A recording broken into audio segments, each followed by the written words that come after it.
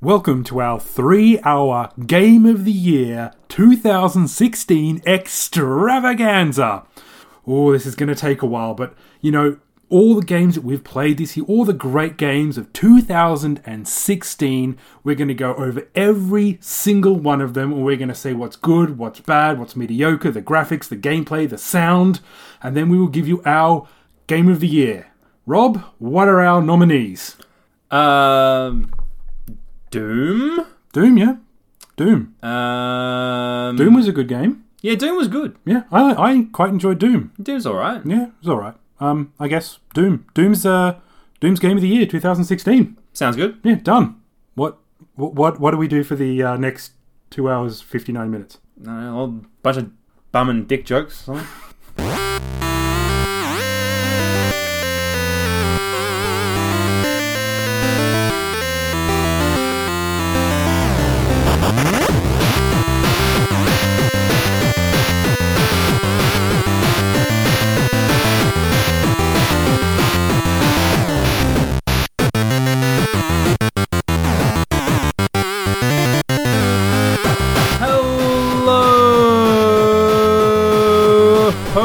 Ho ho, all you lovely people in internet land, and welcome to the Christmas special of Game Life Balance Australia.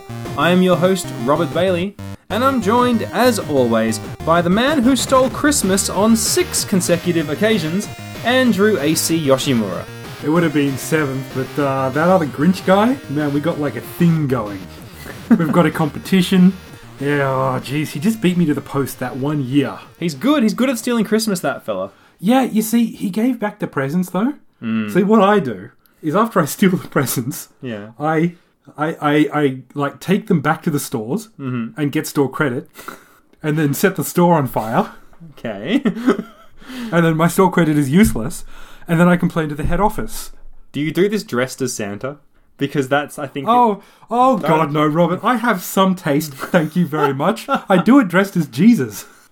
I like, you're going traditional. You want to remind people what Christmas is really about. Yeah. While you're burning down their stores. Oh, yes. Yeah. Okay. He was a big burner of things, Jesus. Well... Oh, is that someone else I'm thinking of?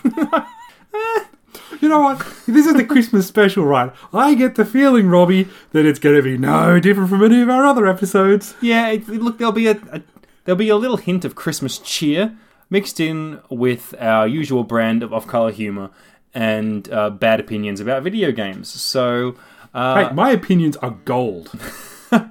Unlike the game that we played just before, which is our featured game. That's right. Our featured game for this episode. Now, we decided to do something a bit different.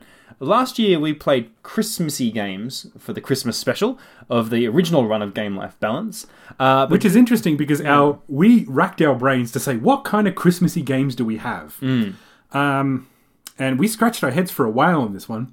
I came up with Home Alone for the Game Boy. Yes, and I came up with, Merry Gear Solid for the PC. And this year, we had even more trouble figuring out a Christmas game to play. So we decided not to bother. but do something that represents Australian Christmas, because we're in the southern hemisphere and it's summer down here for Christmas. It is summer in Australia. If you didn't know, we live on a globe that orbits the sun and rotates. It's slightly askew. Yeah, it's slightly askew. So if you're in the south, it's actually summer, while in the northern hemisphere, it's winter. Shock horror, I know. Amazing stuff. And I gotta say, summer Christmas, much better than winter Christmas. You reckon? You think? Yeah, because I've experienced both, right? Now it's not quite 50-50, but Okay. I've experienced, over a decade's worth of cold and occasionally snowing white Christmases. Okay. So it's actually better cold than snowing, but summer beats them all. So you think snow, right? Yeah. You think, oh, it's going to be lovely, romantic with an open fire. Yeah. That's like one hut somewhere in the middle of Europe, where that's like the romantic ideal. And that's it. Yeah. Because like everywhere else, like people still have to go to work, the day before or the day after Christmas, or sometimes even on Christmas. Yes. And the thing about snow, this is that some people forget. Snow is cold. Yeah, I've heard it's cold. And it's actually wet. Yeah. Like, I mean, and after it compacts down and freezes, it turns funny colours, often browny, yellowy kind of colours, and sludgy.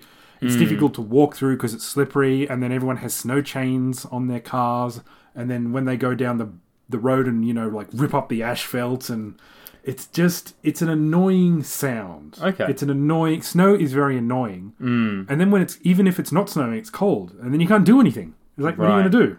Stay inside, I guess. Hide inside the house. Exactly. Lock the door. Yeah, and it's like, oh, you can light a fire. Here's what people don't understand. Most places don't have a fireplace. Yeah. You can Some do, but a lot don't. You turn on, like, the bar heater or something, but it's a lot less... How romantic. Exactly. Let's all huddle around the air conditioning duct. Yep. Yeah, I can see your point. But summer, we go swimming here. Yeah. We get up around 10, crack open a beer. It's a drinking day. Yes. A compulsory drinking day. There are fines for not drinking. Oh, God, my Christmas family Day in gets Australia. so drunk on Christmas. I'm not even joking. They get so drunk on Christmas.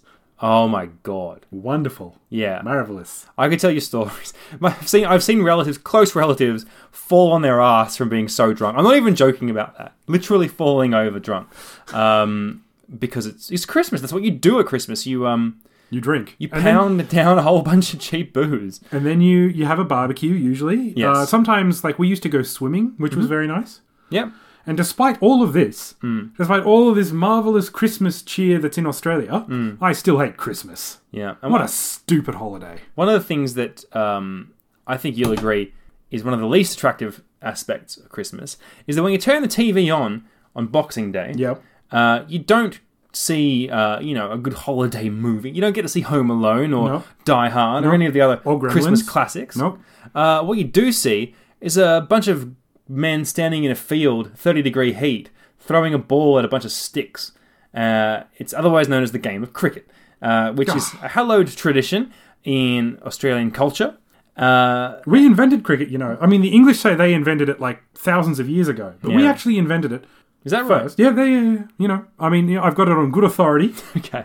I don't know whether to believe you or not, but sure. AussieWiki.com. Okay, sure. So we invented cricket. We went back in time and generously gave it to the English thousands of years ago, and they got it wrong. Yeah. So we're going to be playing a cricket game. Well, no, we're playing a cricket game. We've already played a cricket game. We've already played a cricket game. Why do you think I'm in such a bad mood? We've taken the pain out of this by already playing a cricket game for you. But now we're going to put the pain back in by explaining how the game of cricket is played.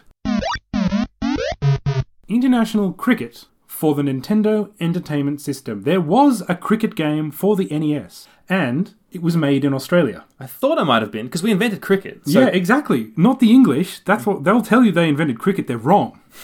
We invented cricket apparently in 1992. According to this Wikipedia page, which I'm reading. The Ashes go back to sometime early last century, but who cares? Yeah. So it was made by a company called Beam Software. They also did another Australian game called Aussie Rules Footy. So two deeply Australian sports. It's so deeply Australian that it hurts. It does hurt. It's a terrible game as well, actually.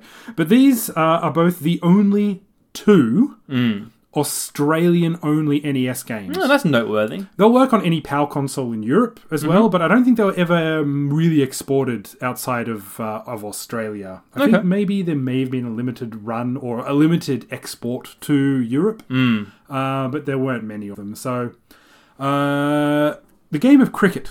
I would like to admit that although I know everything about this game, I would like to hear you describe it to me in your own words. I know nothing. I know nothing about cricket. I'm breaking down right now. I admit it.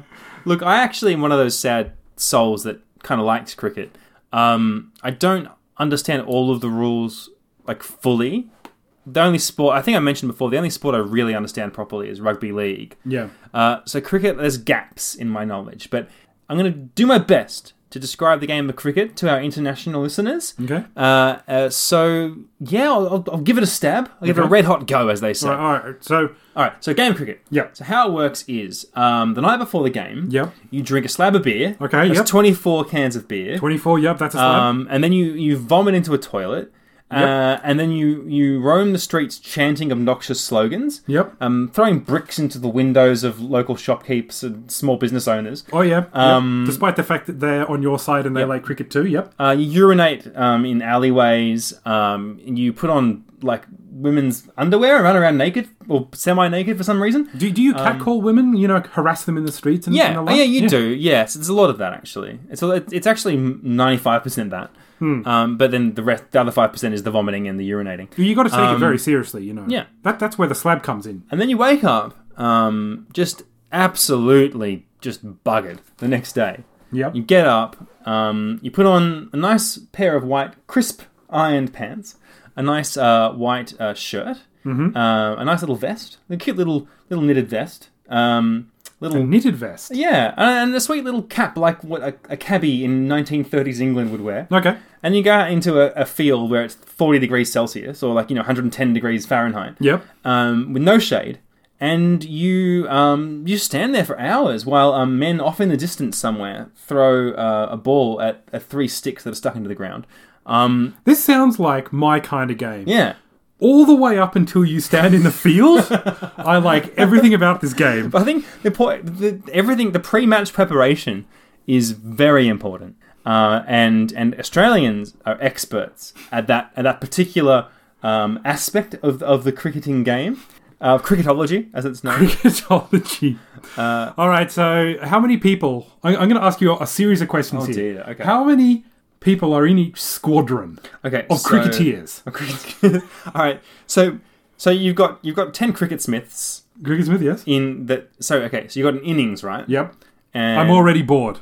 so you got off leg, you got silly off leg, you've got off stump, you've got off the moon, you've got wacky off leg. I love wacky off leg. You've got short long, you've got long short, Yep. You've got short round. Yep. You've got I love that guy as well, yep. Short round. He drives that car with blocks of wood strapped to his leg. It's very funny. This is going to be one of those podcasts where we refuse to talk about the game because the game is terrible. So basically what cricket is you get 10 blokes on the field. Yep. They're trying to catch the ball.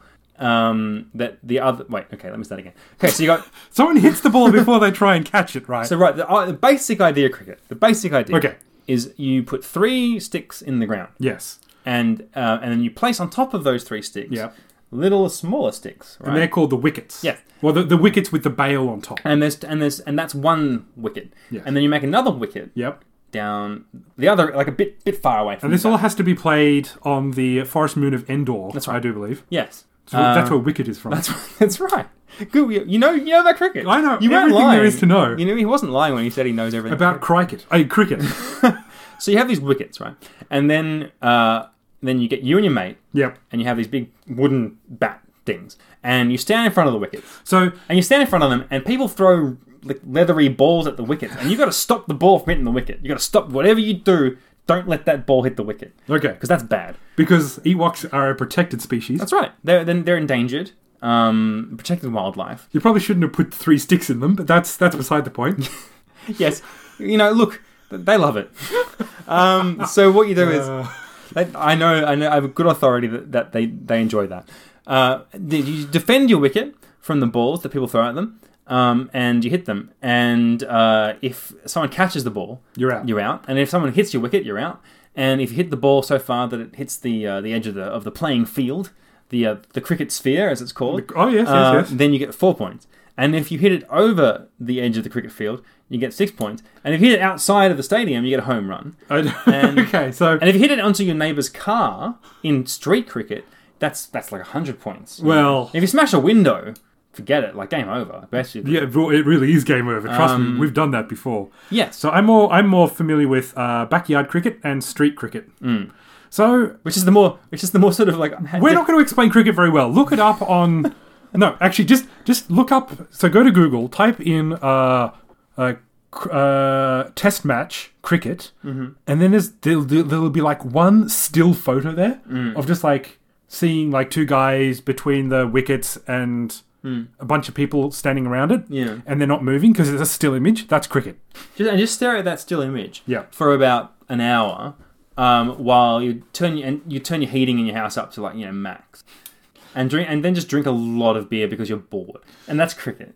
That is basically cricket. Like Yeah. cricket. So we played Let's move on. NES cricket Yes, because we NES wanted a International. summer game. Yeah. NES International Cricket.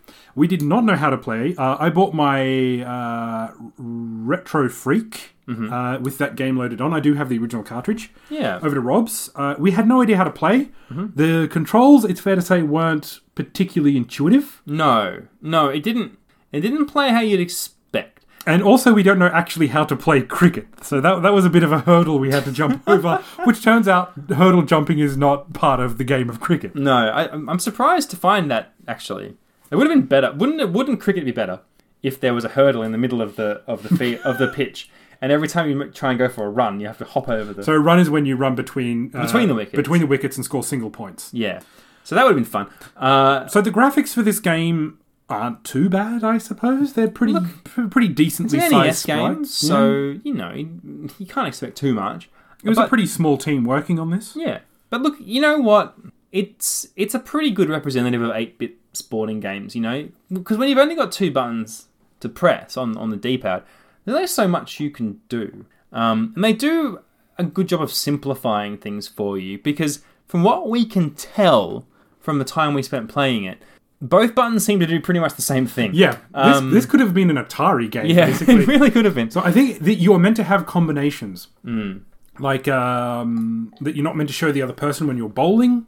Like, it says stupid things like forward leg or left, wicket, pitch. Long, short, etc. And I think, you can press those in combinations, and you can sometimes kind of get a spin when you're bowling, and you'll kind of, like, twiddle your thumbs. Sometimes it'll spin, sometimes it won't. Sometimes you can bowl the exact same way and get 16 million different results. Yeah. And it's I don't know, like... It's not clear what you're doing wrong or right, really. Apparently, if you master the game and you're against the computer, you can bowl the computer out every time. If you've mastered the game. I don't have the instructions for this. I don't think the instructions would have helped. No. I mean, look, we were playing an old game without the instructions, just diving in and seeing what happens. So, with a big grain of salt, I think this is a pretty mediocre kind of a game. It does the trick. It does the trick. It is cricket. Yeah. We did play cricket. Yeah. We played fast game where it just randomly selects two different sides. Yeah. And you're playing innings each, and then that's it. So it's over in like 20 minutes, basically. I'd say it was like 30 minutes. It was a long... I think it felt like 30 minutes. I'd say it felt like 2 hours. Yeah. We played twice. Rob won the first game. Uh-huh. And I think boredom won the second game. Because we got the measure of this. Let's play one more time. Yeah. And then about like 5 minutes into that next match, I think we were both kind of going, oh, why did we play another game of this? You can play like a full test match. Yeah. If you're feeling particularly crazy. Yeah. I imagine back in the day, if you were into cricket, this game would have been fun, and you probably would have enjoyed playing a full test match of this game. I think it's the kind of game that if you and a friend come over and you've got like a whole day, if you're like 10 or 11 yeyears old, you have an NES, it's the middle of summer, it's actually too hot to go outside, despite the fact that your parents are like, go outside and play. It's like, no, I'll melt. And then they say, fine, stay inside, play your stupid little game. Yeah. You could spend a day playing that game, and, both of you, I'm guessing, if you're fairly new at it or fairly experienced at it, would probably have a good time figuring stuff out, how to play. Yeah. But the truth of the matter is that it's a pretty simplistic game of bowling and hitting the ball. Yeah. And it can get very frustrating. I think part of the frustration for us was that we didn't know what we were doing. I think part of the frustration as well is the way the mechanics work of when you hit the ball, it's automatically the closest person to the ball, which is not necessarily the best person to get the ball. Oh, you mean when you're fielding? When you're fielding, yeah. You have control over the fielder that's in the closest proximity to wherever the ball is, and that can not necessarily be what you want. No, because what the game thinks is best and what you think is best is quite frustrating because it'll switch a lot. And then the perspective will often switch around. Like you think, I'm running towards the ball, and then the perspective shifts because the batter hit it from the other side. Yeah, and you think, I thought I was on the top, but I'm actually on the bottom. Yeah, you do. It does follow the rules of cricket with you change ends. So at the end of each over, you the bowler bowls from a different direction. So hitting the ball, holding left on the D-pad and hitting the ball will produce a different result in the next over, and that can really throw you off. So I think once you're used to the game you'd probably learn to cope with that sort of stuff. But like for us, just diving in, it was very confusing because it seemed for a long time we didn't really realize, I think initially, that they were changing ends. So it did sort of feel very random. Like, one time you hit it holding a particular direction and it goes one way. Yeah. The next time it goes the other way. And try and replicate the results as well. Just say you get the same ball and then you try and do the exact same thing. Even if you get the timing right, it still seems a little random. Like, it'll still, like, you'll just get a short leg, it'll bounce off and... Yeah. There were some things, I figured out some things that I could replicate. Yeah. Like if I held down and left, like sort of diagonally down and left and hit the ball, it would go pretty much consistently in this particular direction. And that was good. But the other directions, it just didn't seem to have that same consistency. So I didn't really ever figure out exactly how to bat properly. And bowling, I think you'll agree, AC, I was particularly sucky at. I was okay at bowling. Like, I bowled you a lot more times than you bowled me. Yeah. But, yeah, the batting one, I just never got the timing right for that. And I think timing is a big part of this game. Yeah. And I think after you master the mechanics or get frustrated at the mechanics... I think that's when the game's over. Yeah. Because there's no challenge left and it's simplistic enough that you just kind of went, okay, that's the measure of this game. Yeah, in some ways I think the fun for us was, it's weird to say it, but it was more fun when we didn't know how to play it. Yeah, and the second game was a lot less fun because when we were just fumbling around going, oh, this is funny, we don't know what we're doing, we hate cricket. Yeah. And then, I don't really hate it. No. Yeah, but when we actually started to figure out how to play it properly, you can kind of suddenly realize that it is very basic. It is very simplistic. And it lost some of the charm. I think it's fair to say that, it did kind of... I think we've spent too much time talking about cricket. Yeah. So would you recommend this game? Look, I tell you what, I'll stop being sarcastic and be a little bit earnest now. I actually do enjoy cricket a lot.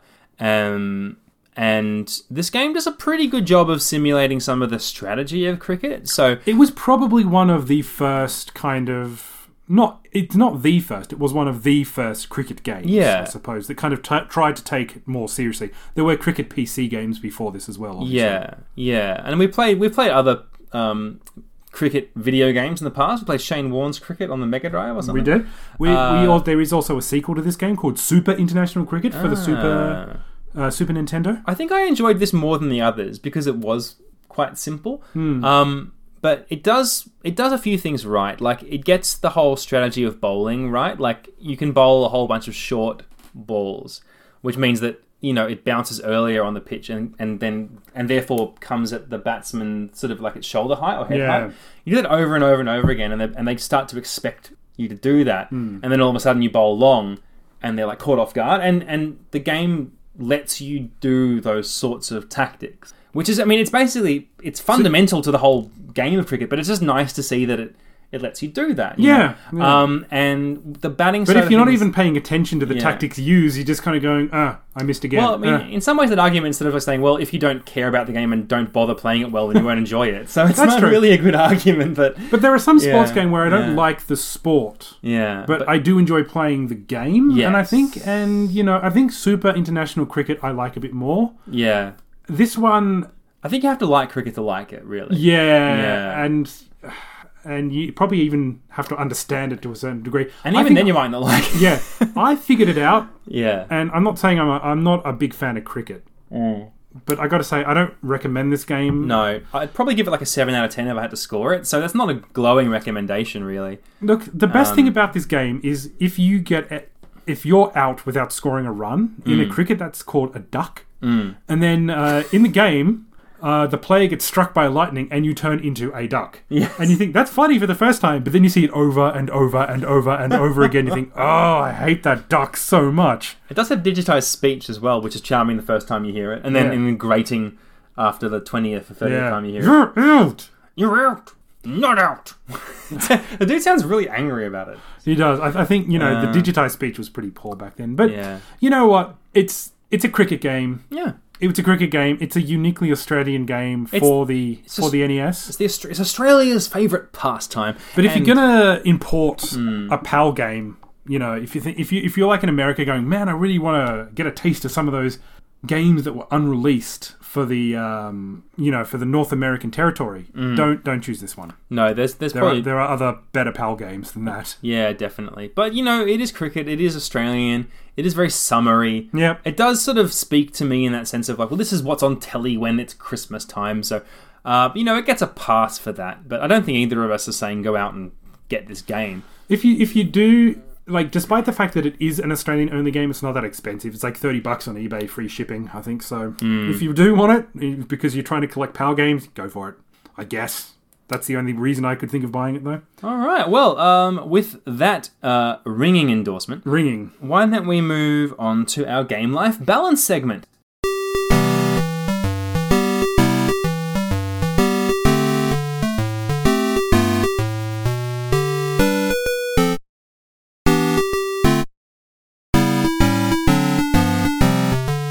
So the only good thing about cricket were the personalities. I mean, like, there was Boone. Yep. Booney.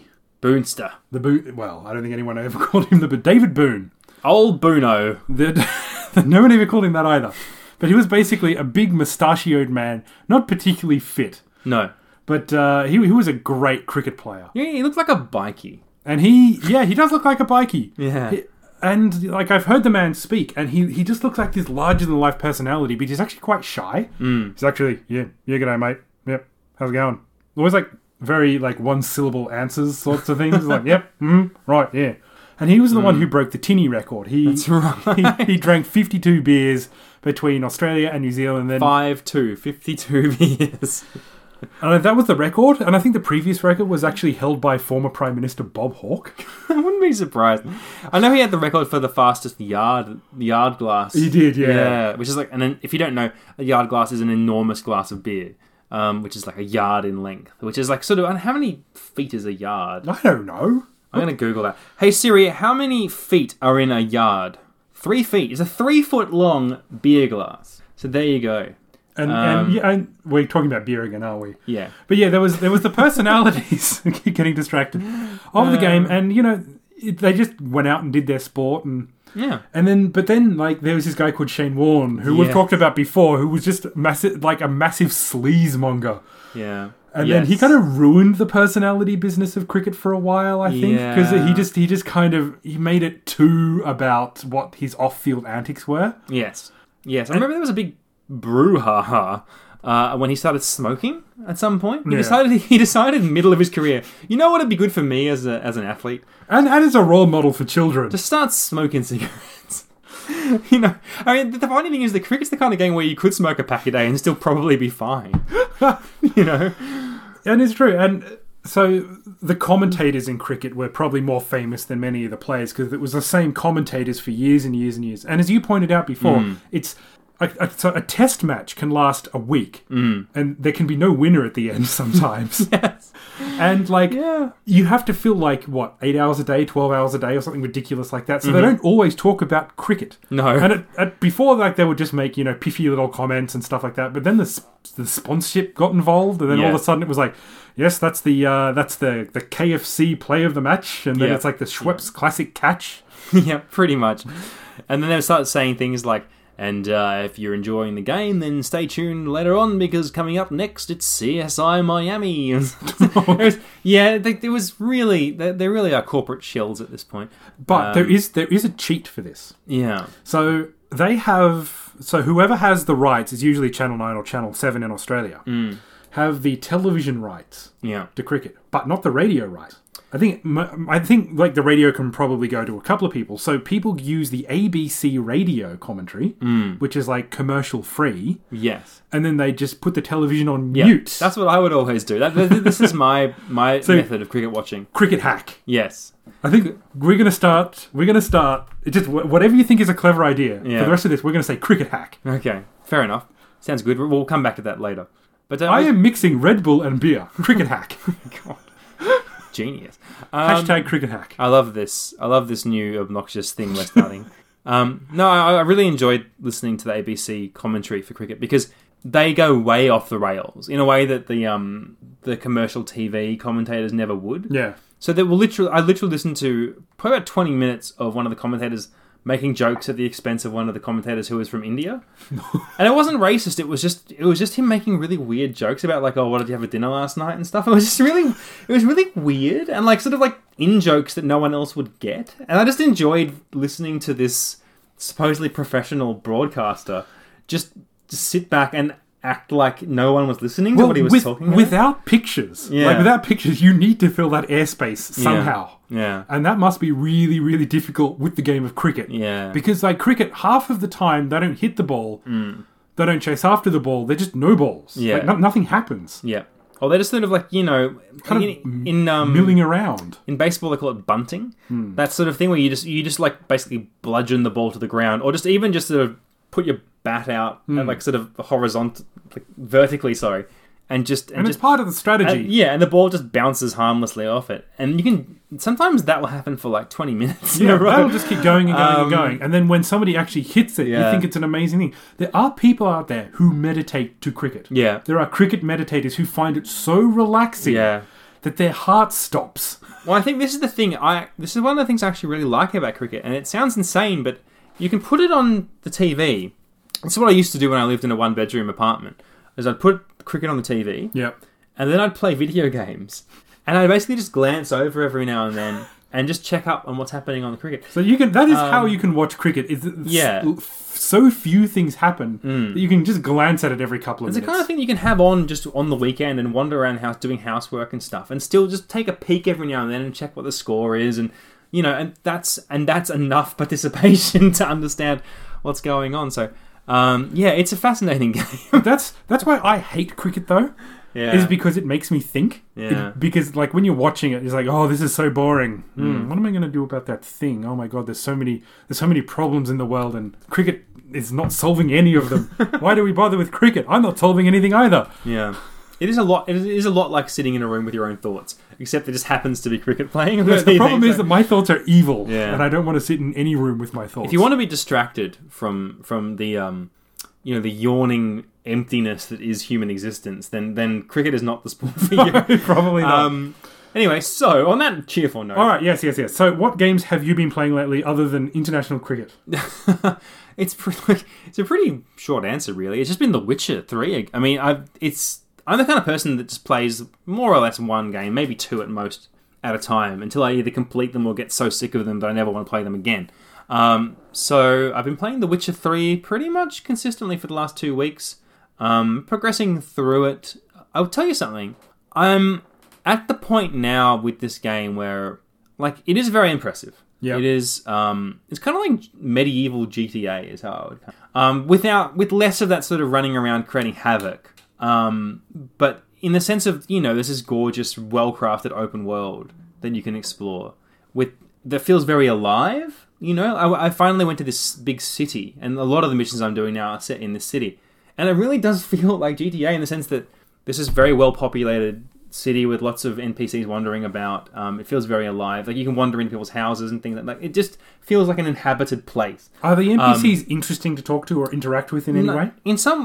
It's kind of good that they're not, because it just makes you focus on the plot. And I have been focusing on just trying to get through the main story, because I don't have tons of time to do all the side stuff. And I know this game is rife with side stuff, so I'm trying my best not to get distracted. But the point I was making was that it's a very impressive game visually and in the scope of it, and the writing is very good. It's kind of a masterpiece, really. And so I have nothing but good things to say about it. But I'm at the point with the game now where, and you probably know what this is like, when you first play a game that's good, you're sort of bowled over by it. Like, wow, this is such a great game. Oh my gosh, I can't believe these things are happening. Oh, this is a new mechanic. Oh, there's a new way of doing it. I can't believe they threw that new challenge at me and that sort of thing. That honeymoon period is kind of over now. And I kind of understand now what the game is kind of all about, I think. I'd love for it to surprise me some more, but I understand the mechanics now. I understand the leveling up system. I understand how to craft new equipment. I am pretty okay at the fighting. I figured out how to use the different magic options that you have well. So there's not a lot of surprises coming at you anymore? It's more the plot that is keeping me going. So at that's this good point. though. I mean, it's Yeah. if you've discovered all the mechanics and you've got the hang More of or them, less, yeah. then yeah. the plot's really the only other thing that can really keep you involved. But the mechanics in are the game in good. like a large, as good as mechanics are. Yeah. If you've mastered them, what else can you really do? Well, I wouldn't even say I've mastered it, but it's more that I just understand what the game is doing. I think that I can still get much better at the fighting. I'd like to get better at it. Like, there's this mechanic you can use where you parry. So if you hold down a button, you hold up your sword and you just block attacks that come at you.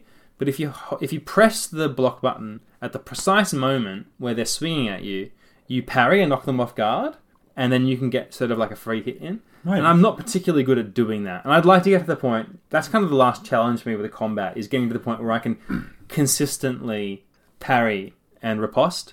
Because right now I'm usually just using the dodge button to sort of dodge around them and then attack them from the rear, or just bludgeon them with my sword to break their guard.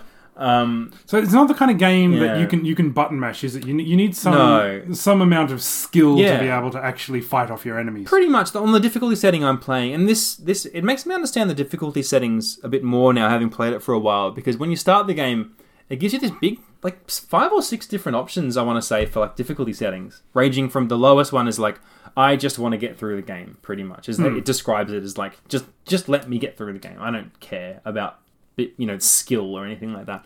I picked the one up from that, which was like, I want a bit of a challenge. I want to be challenged by this game. The next one up was like, I'm super hardcore Witcher fan, and I want to play. I want a really good witchy time or something. And I can see what they would do with that one is just make the fighting a lot more tight and require you to dodge and parry a lot more often to be able to win. So, so the combat's good. It's not that the mechanics are boring. It's more that I think I understand what the game is doing and what its limitations are. So what's propelling me forward now is mainly just wanting to see what happens next with the plot and explore more of the world. Leveling up my dude is fun as well. It's nice to see numbers getting bigger. It's that whole, role-playing game thing of like, oh, look, my attack is 12. It used to be 10. Whoa, that sort of thing. Enjoying that. But I don't have much else to say, really. I'm still being a complete arsehole. Still screwing people over and picking the worst options I can pick. There's been no consequences for that just yet. Not yet. Not really. I suspect I may have missed out on a thing or two because people will be like, help, I need, my son's been kidnapped. And I'm like, moving on. I just ride right past I don't them. have time for that. Yeah, I'm literally, and if they engage me in a cutscene where I can't get out of it, I always say, I don't have time for this. Which is kind of true. But So what are you doing for Christmas vacation then? Because we're fast coming up to Christmas break. Yeah. And you have shutdown for your I do. for your work. I do. Shutdown begins on the day before Christmas Eve for us. But I've taken an extra week off, so that whole week leading up to Christmas. So you're almost off for the year then. Yeah, I've got one more week. Recording this a little early. I've got one more week of work, and then I'm on leave for 3 weeks. Back to work again on the 9th of January. So that's a nice little break. You got a good break. That's a good size break then. Yeah, that'll be good. That'll be really, really good to refill the tank. Because it's been a very tough year. I mean, you're in the midst of the first year of parenthood right now. And let me tell you, by the end of it, man, it's exhausting. So I'm exhausted now. looking forward to having a drink with my wife on New Year's Eve and kissing goodbye to what's been probably the hardest but also the most rewarding year of my life.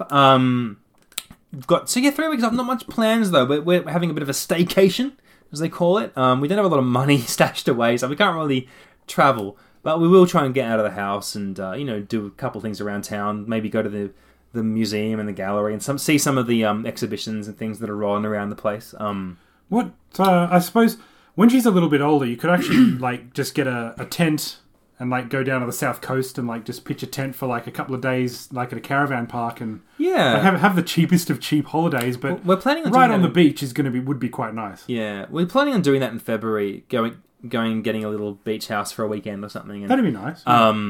Just having a weekend away. Just you, Meg, Ruby, and your old buddy AC. Oh God, please no.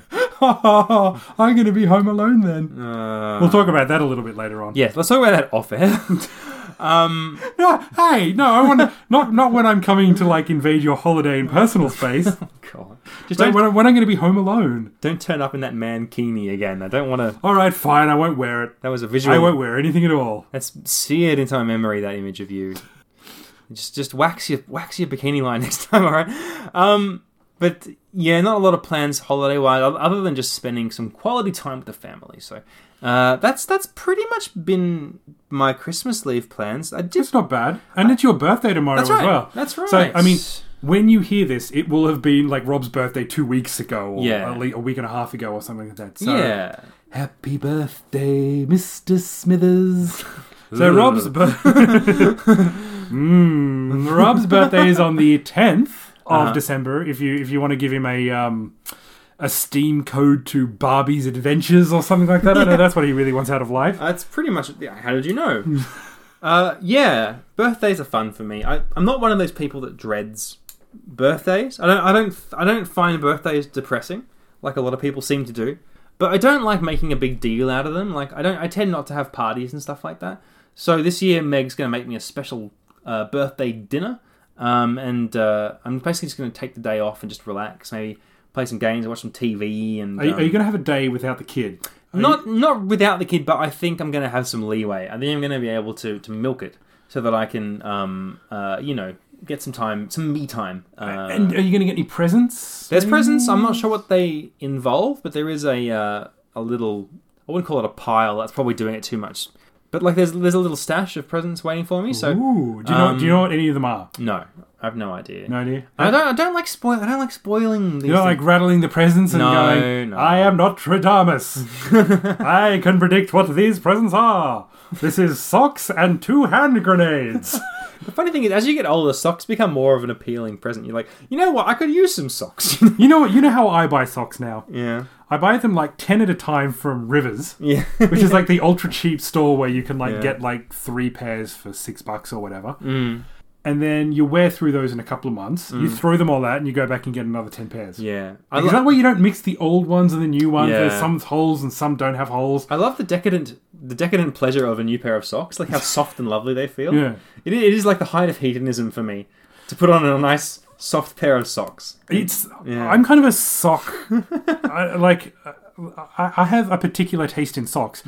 You know how there's the seam on the inside of the socks? I hate if that gets underneath your toes. Yes, it drives me it crazy. gets so like frustrating when you're walking and you have to take off your shoe and readjust everything. That's why I like very small seams with no like little thread pieces at the end. Yeah, yeah. And the other problem is that I take size 13 feet shoes. That's a big foot. It's a big foot, yeah. As you can see, my feet are quite big. You can't see that at home. No, maybe I can see it. Maybe that could be the image. Yeah. They're bigger than mine for sure. Yeah. That can be the image for the podcast. My lovely feet. Sure. Well, you know what I'm going to do? I'm just going to find a picture of feet from the movie The Hobbit. All hairy and horrible. Mine aren't that hairy. No, but I'm going to make it out like those are yours. Or like, I don't know, Harry the Henderson. That's the sequel. He eats them and takes on their Henderson powers. That should really be the other way around. He wears their skins. Yeah, anyway. If you get the rights to Harry and the Hendersons, that's totally what you do. Don't say that, because they probably are working on some bloody awful remake of that movie. Yeah, but now. I don't want the remake. I want the sequel where he just goes nuts and like kills the family and wears their skins, pretending to be human. I like what do humans like? Cricket. I like driving and cricket. Man, I don't know about you, but I love that Henderson bloke. He's a right stand-up cobber, isn't he? Yeah, that'll be the whole joke. The hilarious gag is that no one realizes that it's not. It's Bigfoot, and he's just like wearing an ill-fitting like skin suit made out of like several of the Henderson children. Yeah, complete with faces and stuff still stuck on. Yeah, that'll be a good movie. I would watch that. Yeah. So, other than that, life-related things, I went to see Bill Bailey. He's a stand-up comedian from the UK. Yeah, British stand-up. Yeah. He's a great guy. He's very musically talented. Yeah.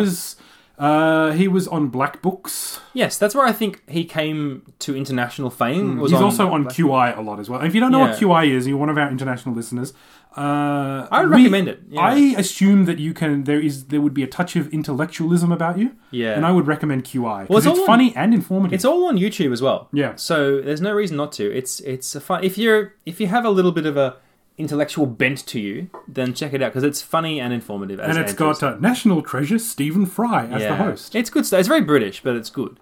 British in a good way. But yeah, no, he's very. Bill Bailey is a class actor. He's kind of an all-round entertainer.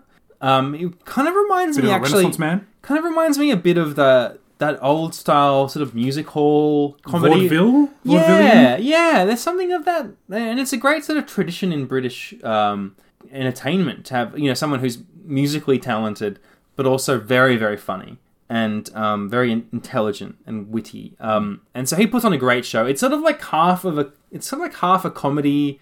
Like a stand-up comedy show and half like a rock and roll gig, and you leave with your ears sort of ringing a bit, but you're like, yeah, that was awesome, So who did you go with? My parents, actually, yeah. They got the tickets given to them. That's nice. By someone they go to church with, believe it or not. And they were out of town, and they were like, oh, here, you guys have this. I know this is up your alley. I was going to go with my wife. My dad was going to take me and my wife, but my wife fell ill yesterday. It was the worst timing. But she was just too ill to leave the house. So, in my wife's place, Dad took his wife, my mother. So, his wife, my mother. Yeah, I like that sentence. That should be a title of a book. His wife. That would make a great 1970s BBC sitcom. Yeah, his wife, my mother. Yeah, that's right. It's in the vein of Dad's Army. Who'd have thunk it?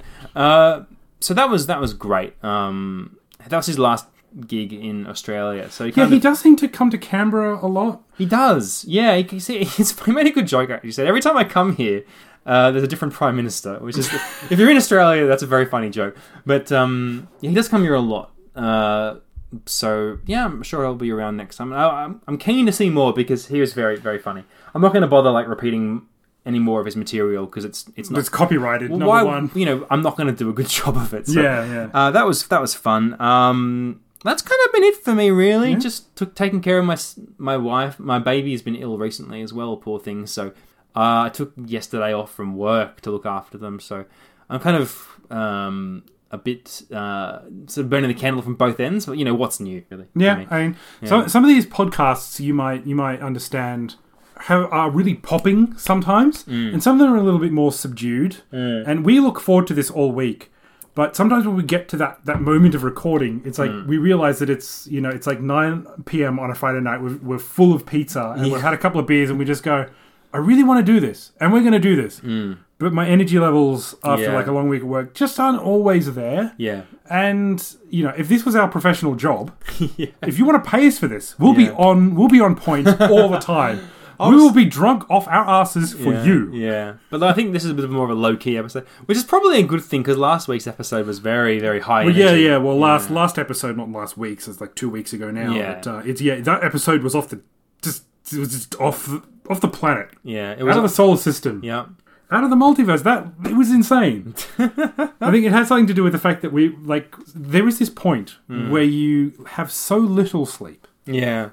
That all of a sudden everything is hilarious. Yes. Especially John Scatman or Scatman John. Scatman John. No, John Scatman is his actual name. His name's Larkin, isn't it? That's right. But for the purposes of comedy. Yes. If you can call this comedy.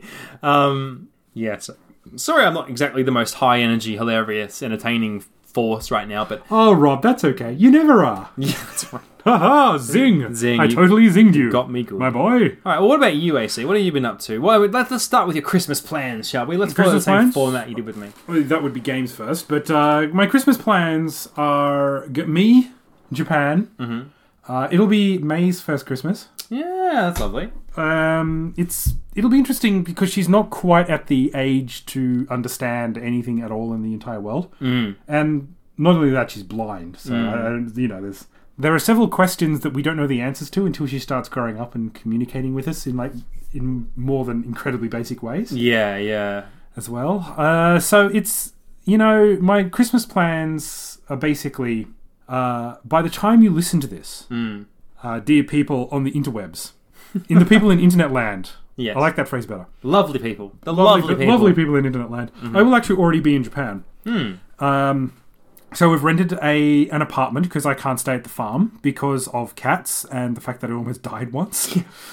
It's funny, but also very scary. Yeah, it was like 3 days of like me being absolutely miserable, and then I almost died. And it was kind of like, oh, I'll be fine. Actually, I'm beginning to find it difficult to breathe and talk, and oh my god, I think I was actually more worried about the talking because like I love talking. Yes. I don't know if you know this at home, in your car, on the train, on the job. On the I job. love on the job. On the John. Oh, that's a weird sexual position. Sorry. It's called the double John. Yeah. This man loves to talk, and I think you would probably go a little bit mad if you couldn't I did.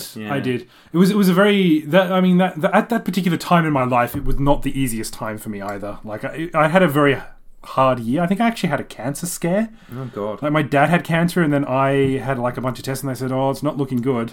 And they came back and said, "Oh no, our mistake. Everything's fine." I was like, "Oh damn it! I just And then it was like my dad was like very sick. He beat cancer. Cancer was never going to kill my dad. In fact, my dad's the kind of person that is probably going to go out and hunt cancer. He's going to have a very tiny little sniper gun. He's going to go off on top of roofs. And anyway, that's very cute. My dad with a tiny sniper rifle. Just a teeny little sniper rifle. I got you now, cancer. Just like it just has Sniper Rifle Junior written on it. You know? Yeah. Well, sorry, if you know my father, Glenn Campbell, that is kind of hilarious because he would probably do something like that. So I will be in an apartment. It's not a big apartment, but it's. Are we talking not big by Australian standards or not big by Japanese standards? You know, it's difficult because it has kind of a common family room and then another room, which would be the bedroom, I guess you could call. Okay. I don't know if they're separated by a door or not. I've only seen the kind of the rough floor plan. Yeah. But, you know, it has a bathroom, which you'd want, and a shower and a bathtub and... Bonus points. Well, this is Japan. Some of these things are combined in odd ways. Let me just say that. Wait. You don't want to know. You do not want to know. Let's move on. Let's just say that a 6 tatami mat apartment is quite small. Oh, dear. And so I'm looking forward to spending time with my wife Maria and of course my daughter May. I'm just hoping that there's enough separation that when they want to have some rest and I want to have some rest, we can be separate. Sure. We can all rest together. You know, if because I don't sleep very well, and you know, in Australia I have a very nice kind of comfort bed. Which has like 3 different layers of springs and foam and like it, you know, if other people in the bed turn around, you know, turn over, it doesn't disturb the people in the outside of the bed. What do they call it?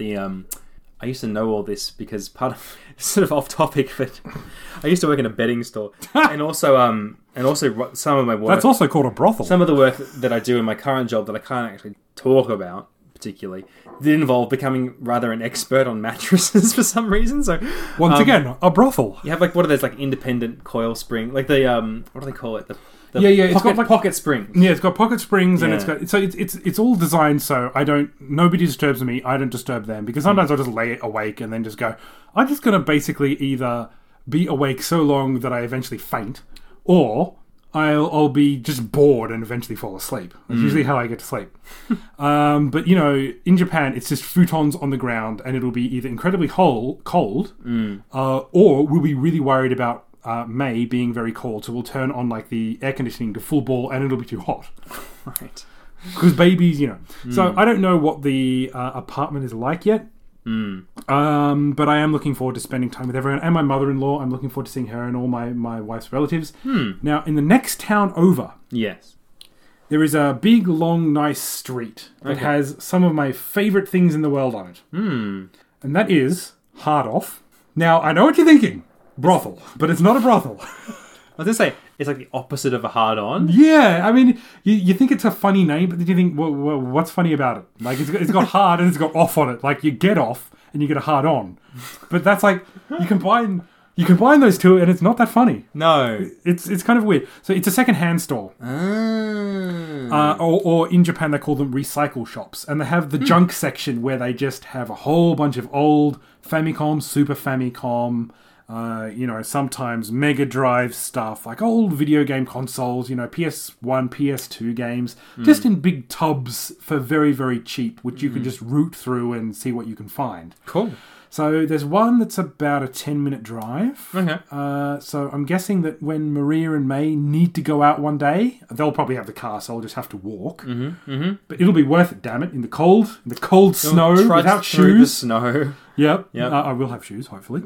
hopefully they won't take those, because I'll just go there and I just spend a day in the junk section, just like going through almost every single game, putting it into a basket. And I love the expression of the people at the end. Because here's this big, burly, 6 foot tall, 6'1", 184 centimeters in Japan. Well, to them, that's the absolute giant. Absolute giant. Yeah. I'm a little bit above average in height in Australia. And when I get there, and I'm obviously much bigger than them in every way, they'll just look at me, and I've just got this little basket of Famicom games and go, hee, that was fun. And they go, this guy's kind of scary. Please leave our store without a fuss.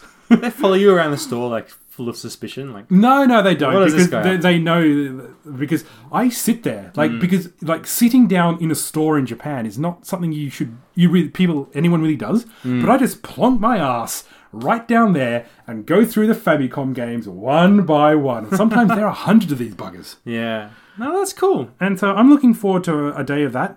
Also on that street is Koko Ichiban, which is the best curry restaurant in the world. Japanese curry. I love Koko Ichiban so much. So I have an international driver's permit. This is the first time I've driven in Japan because I've never needed to before. I always caught the train. I'm a little nervous because I'm hoping it doesn't snow because I've never driven in the snow before. I'm a pretty good driver. In Japan, Yes. do they drive on the left or the right? On the left. Oh, good. Okay. Like us. Yeah. Like sane people. Yeah. Right. They drive the correct way. Yes, that's right. I think I can't remember the very first cars drove on the left or the right. I can never remember that. No. There is so that street also has another couple of recycle shops, and what we're actually doing for Christmas Day. Okay. We're doing it for Christmas Day now. We have a few people in Japan who understand this concept, and I've probably talked about this concept before. Right. But on Christmas Day in Japan, we are going to have Kentucky Fried Chicken. Nice. Isn't that a tradition in Asia? It is. Well, in Japan. Okay. I don't think in all of Asia, but certainly in Japan because of Christmas with the Colonel campaign when they first started in the 70s. Yes, that's right. I heard about this. So, yeah. And the oddest thing is, I've done this a couple of times before, and I like KFC burgers more than I like... Yeah, I like a zinger a lot. I love a good zinger. Yeah. They don't have the zinger in Japan, and I don't usually like chicken on the drumstick because it seems like a waste of... I don't know, it seems like a rip-off because half of it's bone. Yes. And strenuous and stuff. It doesn't feel like you're getting your money's worth, and then if you bite into the bone too hard, it hurts your teeth and stuff. It's I'm worried I'm going to swallow a small piece of bone and it's going to kill me or something. Even though that never happens. Yeah. It's no, I want a burger because that's maximum meat. Yeah, it's just all good. You can eat the whole thing. Everything. You don't have to worry about getting, accidentally swallowing an entire bone. Yeah. Which I don't think would happen, but, it seems more efficient to me. Sure. But, we will probably actually have a genuine bucket KFC for Christmas. Nice. Yeah. And so, that's basically my upcoming trip. I've got a list of games that I'm going to look for. Okay. These are games that are on your wish list? Yeah. So these games, I can't even remember what half of them are because what happens is I watch YouTube videos and go, oh my God, that game looks awesome. So I write it down on this list and then I forget what it's about. So these aren't all Japanese games, but I'll read you out my selection. Okay. I've got Master of Darkness. Okay. You've heard of that game? No. It is a Sega Master System game, Okay. so not a Japanese game. It is kind of like Castlevania. Okay. For the NES, not as for the Master System. It's not quite as good. Yeah. And the buttons are asked about, but is that sort of a thing? It is good. There are some redeeming features for it. I just want the original of that. Okay. Parodius for the Sega Saturn, which is like a near arcade port. I have heard of Parodius. We've played that. We've played the arcade. That must be why I heard of it. Yeah. Yep. Panzer Dragoon 1 for Sega Saturn. Okay. Darius Gaiden for the Sega Saturn. Okay. Knuckles Chaotix, which was the only 2D platformer for the 32X. Wow, okay. And I have most of the other Sonic games, and apparently it's okay. It's not a great game, but if I ever see it for cheaper in Japan, because usually games are cheaper in Japan, I might buy that one in Japan. Okay. Because it's too expensive anywhere else. Sure. Let's see, Makemura, which is Ghosts and Goblins, but for the Wonder Swan. I want to get the Wonder Swan version. The Wonder Swan version, really? Which is a portable version, yeah. Huh. Okay. Let me see. Teyande, which is Samurai Pizza Cats for the Famicom. It's a good game. Like, I've got it on my Retro Freak. Not the most legal of ways, but I wanted to try it out. I tried it out and I actually want the original of that game. Cool. It seems pretty cool. I loved that cartoon growing up. Like, I have a lot of fondness for that cartoon. And it may not be well deserved, but my memory of that cartoon was that it was very unusual and very funny. And so I have a lot of fondness for the Samurai Pizza Cat. It's very irreverent, I think. Yes. Like, they really don't take themselves too seriously. No. And they kind of make fun of, like, the English dub was re-edited and recut, so it's a very different sort of story, apparently. Yeah, I'm not sure whether the Japanese version has quite the same I think it was appeal. a parody to a certain extent, but it took itself a bit seriously, but the English version just went, fuck this. We'll just do whatever we want. I think they knew that this was something that people would be like, lol, what? Yeah. So they just decided to, double down on it and just be really silly. And it worked. I mean, my memories of that show were like, this is one of the funniest, weirdest things I've seen. Yeah.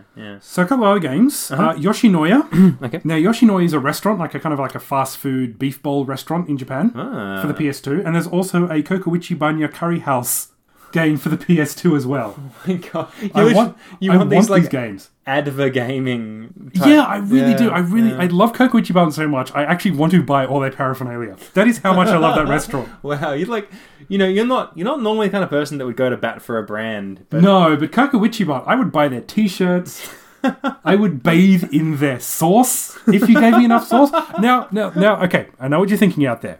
He wouldn't do that, but he would. If someone out there buys me enough Kokoichi Ban pork-flavored sauce into a bathtub, I will take a bath in it.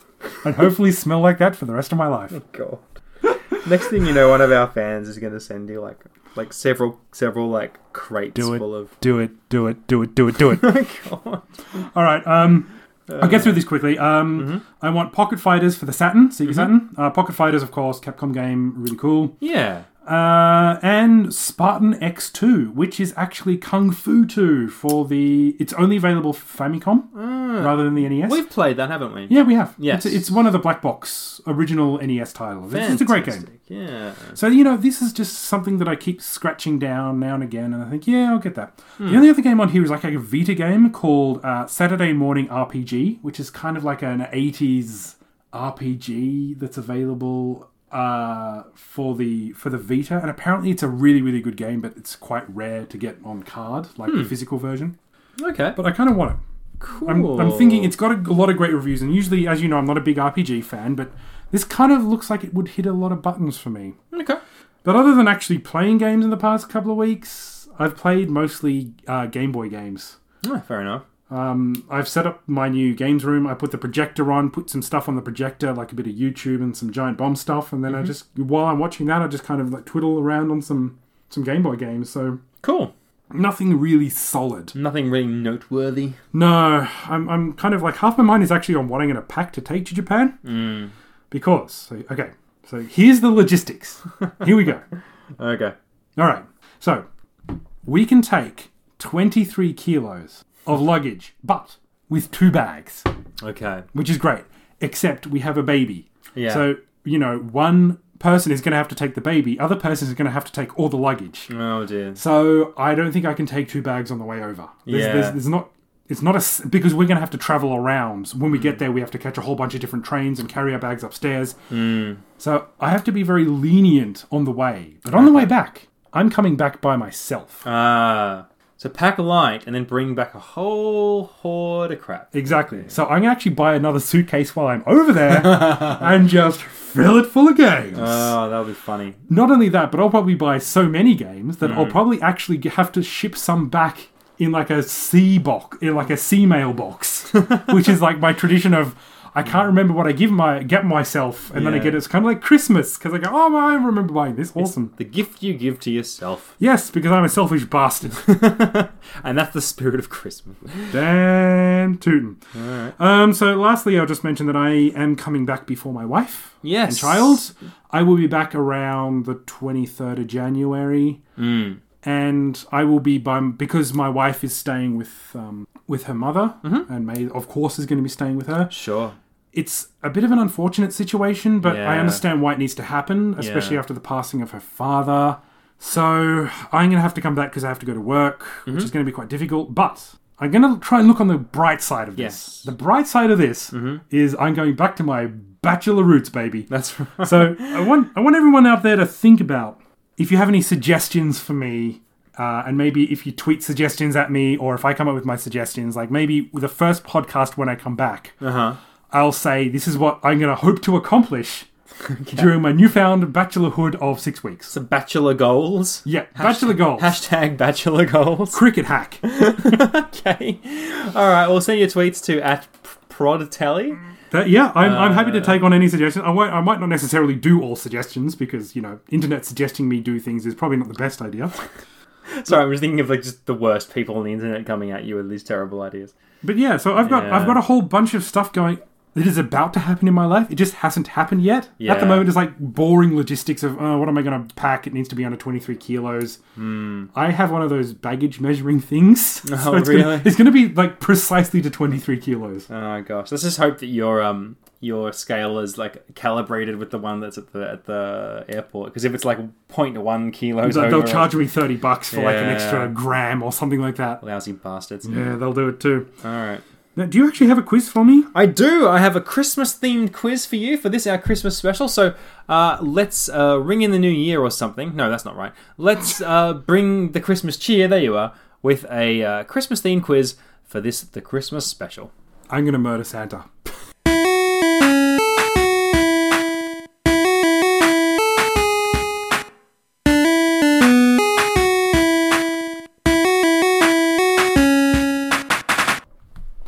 So I've actually come to a bit of a realization recently. I've been seeing a lot of modern games. And I don't know, I'm kind of... There's a bit of me that's kind of like edging going, retro games are good and everything, but maybe you should edge towards some of the newer ones. Oh dear. I know. Yeah. But I'm the thing is that, like, on my PC, on my brilliant gaming PC, which I don't get to play because it's right outside the baby's room. Yeah. But every time they're out for like, a couple of hours, my wife goes to lunch or something with her friends with the baby, because everyone wants to see the baby. I turn it on and I just bask in the glow.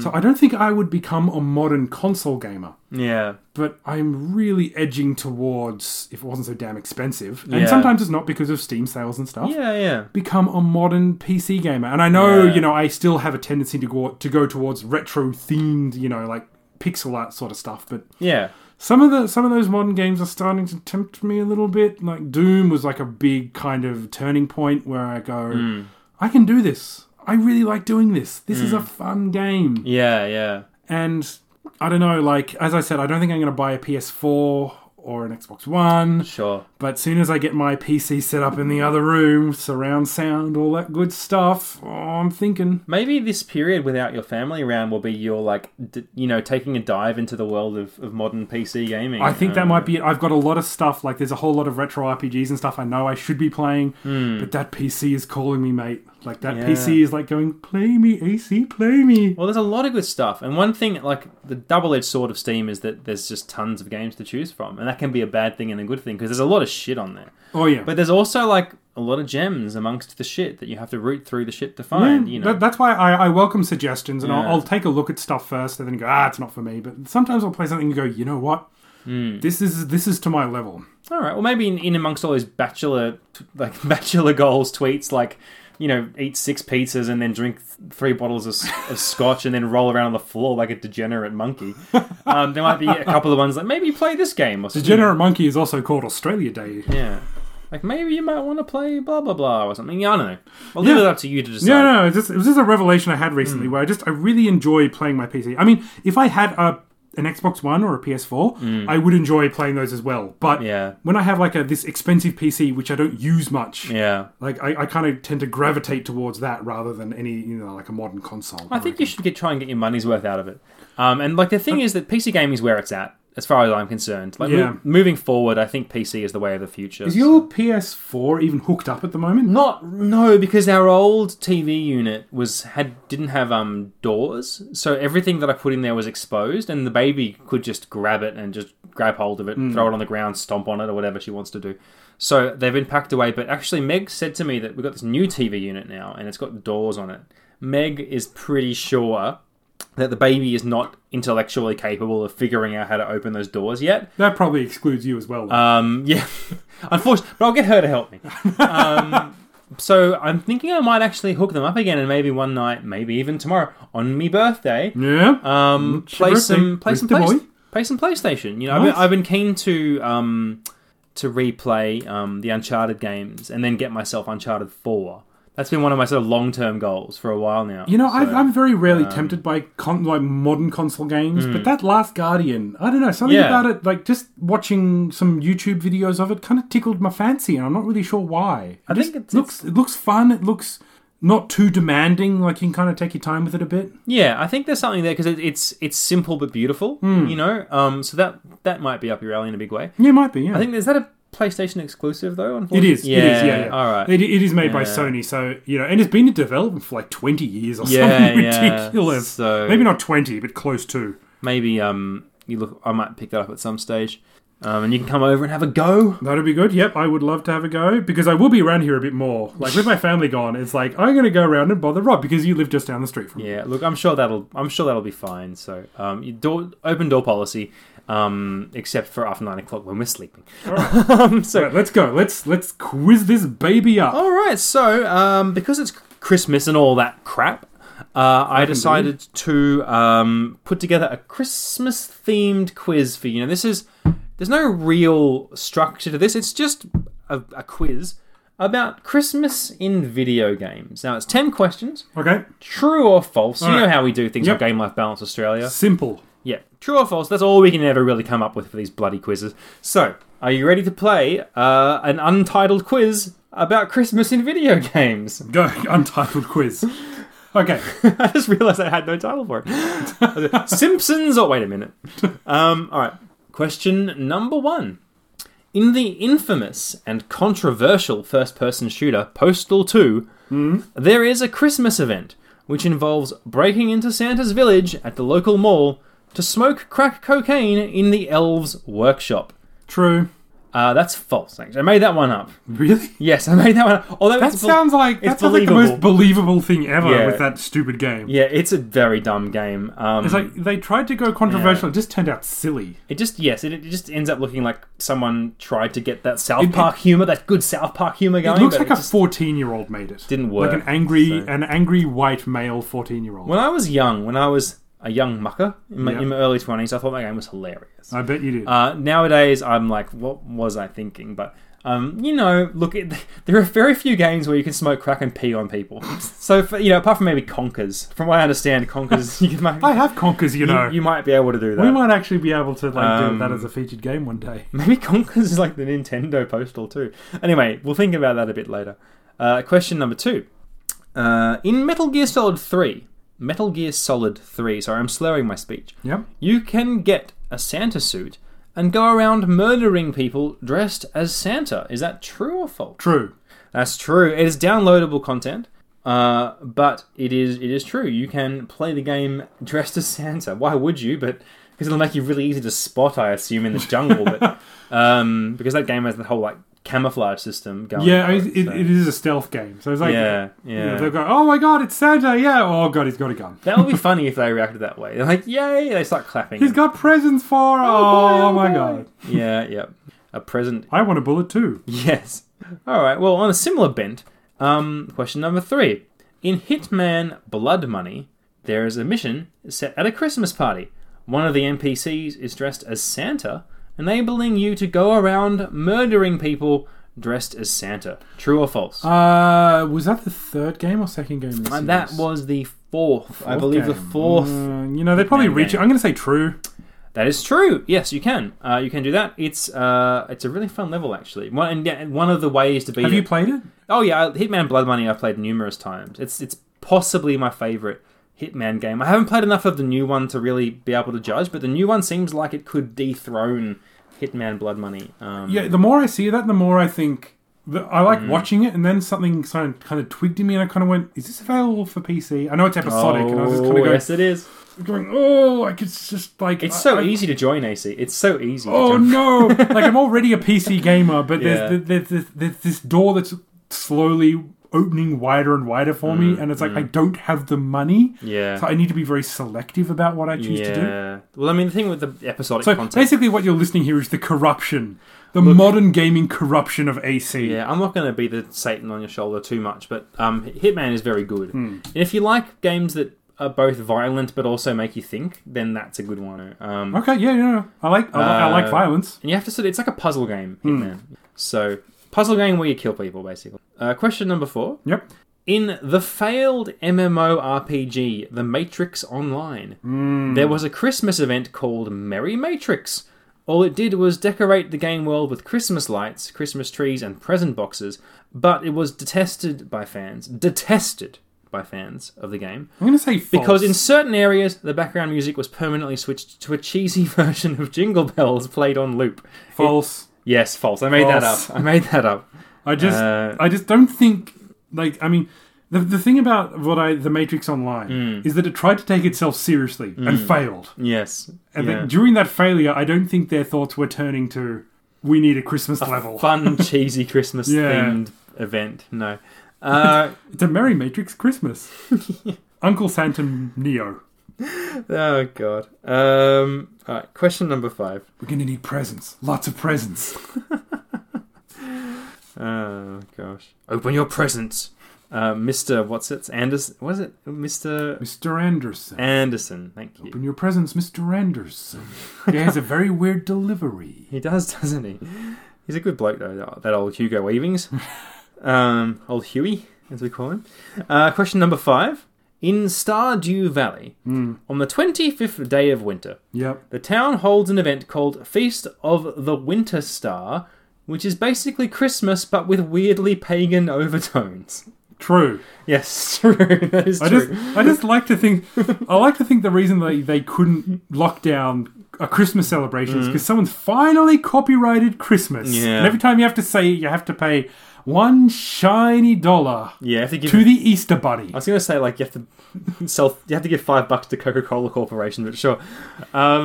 Yes, no, Feast of the Winter Star, it's really weird. You talk to someone in town about, like, why they celebrate this thing, and he talks about how, like, oh, the spirit of winter comes and does this thing, and it's like... Spirit of winter comes, wow. This sounds a lot like paganism.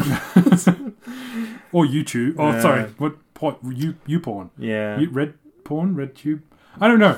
I'm sorry. I'm not good at... Naughty internet badness. Yes, thank you. I was really hoping I'd hit something there, and I just didn't. It's so sad that I don't know that. Like, it'd be probably sadder if I did know it, but I don't know. I don't know what's sad anymore. Yeah. I don't know. The internet's such a weird place now. What's acceptable and what's not? Who's to say? Question... Morality? Not us. It's all relative, right? Not us to say. Question number 6. Question number 6. In Shenmue, you can run across a fairly unconvincing mall Santa running around town who wish you a Merry Christmas and give you stupid advice. True. Like maybe try eating hamburgers or buying flowers. True. Let me finish my question. No. True, yes. You can find... he's a pretty dodgy Santa, really, but... No, he's an advertisement. So they actually do have those in Japan. Yeah. Like they hand out flyers or like they're holding a sign saying... Maybe you want to go to the CD store and buy an album of music. Go to jewelry store and like... Because in Japan, Christmas isn't a holiday per se. Yeah. You don't get the day off. Yeah. But it's like pure capitalism. But it's marketed towards young children and couples. Yes. So couples, it's like you propose to your girlfriend on Christmas Day. She'll never forget it. And it's like, it sounds like a trap. Yeah. A trap if ever I heard one. That's something I'm going to touch on a bit later in this quiz, actually. Mm-hmm. But we'll move on for now. Oh, I think my baby might be awake. Apologies if you hear a baby crying in the background. But we'll see. We'll just persist because we're almost finished here, and then she can sleep. Question number 7. In the original game of The Sims, when you get the Live and Large expansion, if you purchase a Christmas tree and leave a plate of cookies out, Santa will visit your house. False. No, that's true. That actually does work. And in the later Sims games, they actually kept that tradition up. In Sims 2, he actually leaves presents. You know what? I had a feeling it was true, but I thought it was too obvious. Yeah. I thought that's the exact sort of thing that Sims would do, so thus it's a trick question, but obviously wasn't. But it's funny, because I never found that out myself. I played a lot of Sims 2, and I bought Christmas trees and put them in my house, but because I never cooked cookies, I never baked cookies and left them out, Santa never visited. So you have to have the cookies. That's a very important element. So, in my household, when I was very young and used to believe in Santa, and even like after I found out that Santa was actually a big lie, which was like at the age of 6, I still pretended to my parents that I believed in him so I would still get presents. Yeah, that's right. Like, we would always leave Santa a beer. Which was obviously for my dad, and he'd down most of the beer when he was setting out the present. There'd be like a little bit of beer. Oh, Santa's come because he's drunk the beer. And I thought this was the most normal thing in the world. It's like my American friends are going, no, dude, it sounds like Santa's like meant in some cultures is meant to be this pure good guy, but in Australia it's like no, he's just a bloke who goes around doing the world a bit of good, delivering presents and having some of your beer. He pounds a 6-pack of beers and then just rides every house, rides the sled home blind. But this seems like the most natural, normal thing in the world to me. Like, that's what Australian Santa is, damn it. Riding a surfboard. Aussie Santa's kind of rad. He's a party animal, basically. Alright, question number 8. Yep. In Animal Crossing, the original Animal Crossing, on the GameCube, on the 24th of December, a reindeer in a Santa suit named Jingle shows up in your town and gives each villager a present. False. No, that's true. Damn it. That's true. Jinguru. In Japan. Jinguru. Japanese. In Japan language. He's been in all the Animal Crossing games, more or less. I know nothing about Animal Crossing. It's a good game. No. It's good fun. It's probably not up your alley. No, not really, no. No, it's kind of like The Sims, but everyone's a cutesy animal. And you don't get to kill them by trapping them in the house. You probably don't want to know the way I play The Sims, because everyone dies. Yeah. And I call that a success. Add my character. You're probably not the only one who plays The Sims that way. No, I'm sure it's not. Yeah. But I make it my business to be a bad person. Yeah. It's like I pretend like I'm God, and I want to punish all of these Sims who have done nothing wrong, other than be randomly generated in my world. That's right. For the crime of existing, you must be punished. Question number 9. Yep.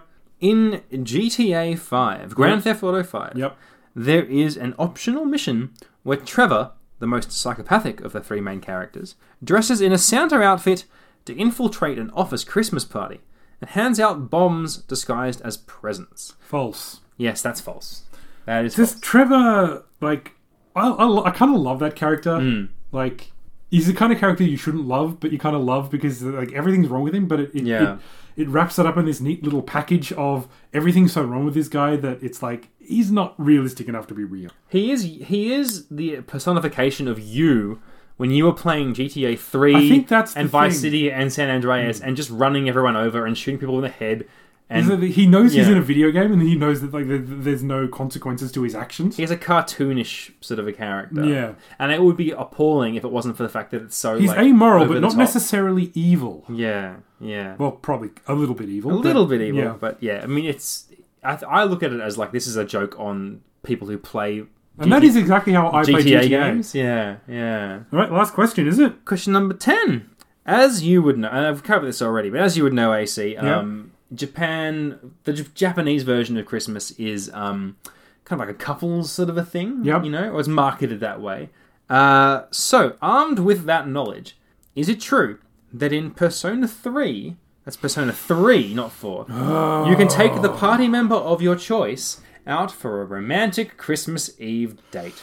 You see, I know everything there is to know about Persona 4. Actually, I don't. That's a lie. Like, but playing a completionist game of Persona must take so many damn playthroughs. Like, how can you do that? I don't think you can do that. Yeah. But you know what? Can you take Can you do it? I'm going to say true, because I think that's when they started I think Persona 4 was like the full year sort of thing, but I like to think that in the ones previous, they started doing that sort of life stuff a little bit more. So I'm going to say true. You'd be right, Chris. In Persona 3, you can take your lovely lady, or potentially bloke, I don't know, I didn't research that closely, out on a lovely Christmas Eve date. So there you go. All right, so the scores there, AC 7, Rob 3, so well done. You certainly know your Christmas-themed video game thing. Really wish I was kind of hoping to fail that, so I could just say Christmas sucks, I hate Christmas. The spirit of Christmas is with you, AC, and... I beat it to death in an alley. It's actually funny. Behind a bar. It's funny how many of these Christmas-themed things and games involve murder. But that's video games for you, I guess. Yeah. We just like to kill people. I've been corrupted.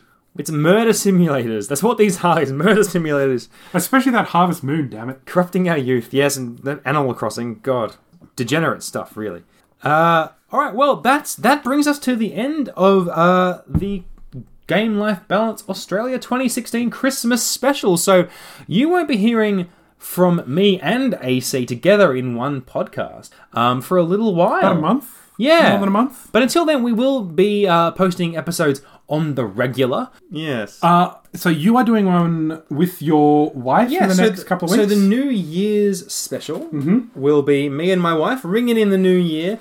We'll be casting our minds back over the year that's been, some of the highlights, the wacky, hilarious moments that made 2016, the delight... The delight that I can't even finish this sentence. It's been such a bad year for the world. Oh, God, we're all up the creek without a paddle. I cannot guarantee this, but in Japan, if I have enough time and space and using my phone, I was thinking of doing a couple of Gaiden episodes. Maybe it'll just be me. Mm-hmm. Like maybe just like me talking about what I got that day, or like talking about Japan or something like that. As I said, I don't know if I'll have the time. I have no idea what it's going to be like in Japan this time. Mm-hmm. It's going to be a little bit somber, I think, and I might be by myself sometimes. But, you know, one night, maybe a couple of beers, turn on the microphone, and there'll be no editing because I don't have a computer with me. But I might just upload that sound file directly to... so it'll be kind of a stream of nonsense, I guess, but it'll be a Gaiden episode. So okay. you know, keep your ears butchered for that, because that's what's going to maybe happen. And on that note, Rob, read the copy. Oh God! All right, give me the said copy. We hope you've enjoyed listening to Game Life Balance Australia, the Australian edition of the Game Life Balance podcast. You can visit us on the web at GameLifeBalanceAustralia.com, where you'll find links to our podcast feeds, video content, and, well, I'm not going to say blog posts because we don't really have any, but we do have links to our sister show in the US, so that's good. You can follow me on Twitter. I'm at Reborted. Andrew is at... AC, damn it. AC is at... You get so angry. It's your name. AC... I really don't like Andrew that much. AC is at ProdTally. And our official Twitter feed is at GLB Australia. If you enjoy our show, then please... We say this every time. Nobody's going to do it. Now, all right, forget it. So don't bother doing anything. You know what? If you enjoy our show, just don't. Just sit there. Just sit there and don't complain. Sit there and listen and shut up. Eat your greens. And, you know what? I can probably name most of the people who listen to this, and I'm actually going to go to them one by one and say, have you given us a positive review? Because if you haven't, then fuck you. Seriously. we produce this for you. But the problem is, what they'll say to you is, you don't deserve a positive review. And I'll say, you damn tootin', but say it to my face. Yeah. God, this is really getting long in the tooth. It really is. We need to end this. Thank you very much for listening. And we'll see you in the new year for Game Life Balance episode 23. 23? Yeah. Wow. All right, cool. See you then.